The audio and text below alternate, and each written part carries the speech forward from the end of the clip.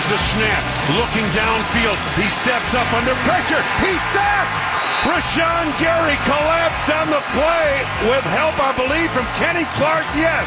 And the Packers take over. Yeah, the Packers had quite the day on both sides of the ball in that win over the Rams Saturday into Saturday evening. Next up, Tampa Bay, no time to rest on the laurels. The NFC Championship is upon us. Voice of the Packers, Wayne Larrivee, joining us on WTMJ. And Wayne, of course, any good Packers fan knows what happened when these teams met in the fifth game of the season in Tampa, 38-10. The Buccaneers prevailed, but as is the case in the NFL, no matter when you see someone, things change, and much has changed for both teams since that meeting back in October. Yeah, I would say Tampa Bay found itself offensively down the stretch of the regular season, especially, and they're better offensively than they were that day, but they're not as good defensively, and that's been the case for Tampa Bay down the stretch. Their defense is still good, but it's not quite the lights-out unit it was back in October. And for the Packers, they're just a better football team overall. They're a little better defensively than they were back then, and offensively, I think they've hit a nice stride as well. So, two good teams playing really well at this stage of the year. This should be a heck of a game. Wayne, obviously a lot of things went right for the Green and Gold on Saturday afternoon. What stuck out the most to you? What was most impressive about the victory over the Rams? Oh, gosh, the way they moved the football and the number one defense, and they're not going to see a better defense. There's not a better defense playing football right now than the one they trampled for 484 yards. I mean, that was impressive. Yeah, Wayne, I was going to say, we saw the full force and the full stable of running backs for the Packers on Saturday, and it devastated the Rams. Should we expect to see more of those three guys again if everyone's healthy on Sunday afternoon? Big if everyone's healthy. I don't know what the status will be. We'll have to check on Wednesday. The injury report this week on Wednesday for the first time will actually be pertinent for both teams to see who's actually starting to practice during the week.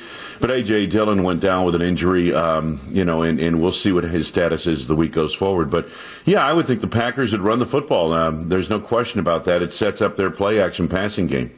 Wayne, I'm curious, what was the vibe like in the stadium with so many fans there for the first time all season? It was great. It was a great atmosphere. They made a lot of noise. Being in that inner bowl, it looked like there were more of them there than actually were.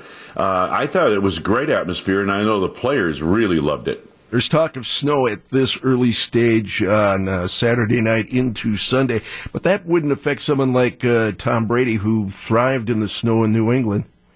No, and it wouldn't affect the ground game either, Ronald Jones and those guys. And a quarterback like Brady, he can travel in weather, and so can that ground game. And defense usually travels pretty well in weather, too. But, the one thing you wonder about a little bit are some of the skill position players. They've got some guys that are banged up a little bit, but they've got the deepest group of skilled people in the league. Right down to Antonio Brown, who's like their third or fourth receiver. He's went 2 years ago. He's one of the top two receivers in the league, period. So they've got a lot of people. But I don't think weather's going to play a major factor in this game unless we get heavy winds. Wayne, do you think last night was the end of the line for Drew Brees? Yeah, absolutely. I mean, part of the reason why Tampa was so impressive yesterday is that they only had to defend 10 to 15 yards beyond the line of scrimmage in the passing game. Drew Brees can't throw the football anymore. We knew that. All season we've known that. But and in fact, that was the loss of Taysom Hill. The fact that he couldn't play was huge for the Saints because if they needed a big play downfield, they usually put him in the game. And in fact, they had to use a little trick play with Jameis Winston to get their biggest play of the night. Drew Brees can't throw the football anymore. If he doesn't retire, somebody ought to talk to him. The voice of the Packers, Wayne Larrivee, serving up good analysis on the Packers and the Buccaneers, career advice for Drew Brees as well. We'll talk again later this week. Sounds good, guys.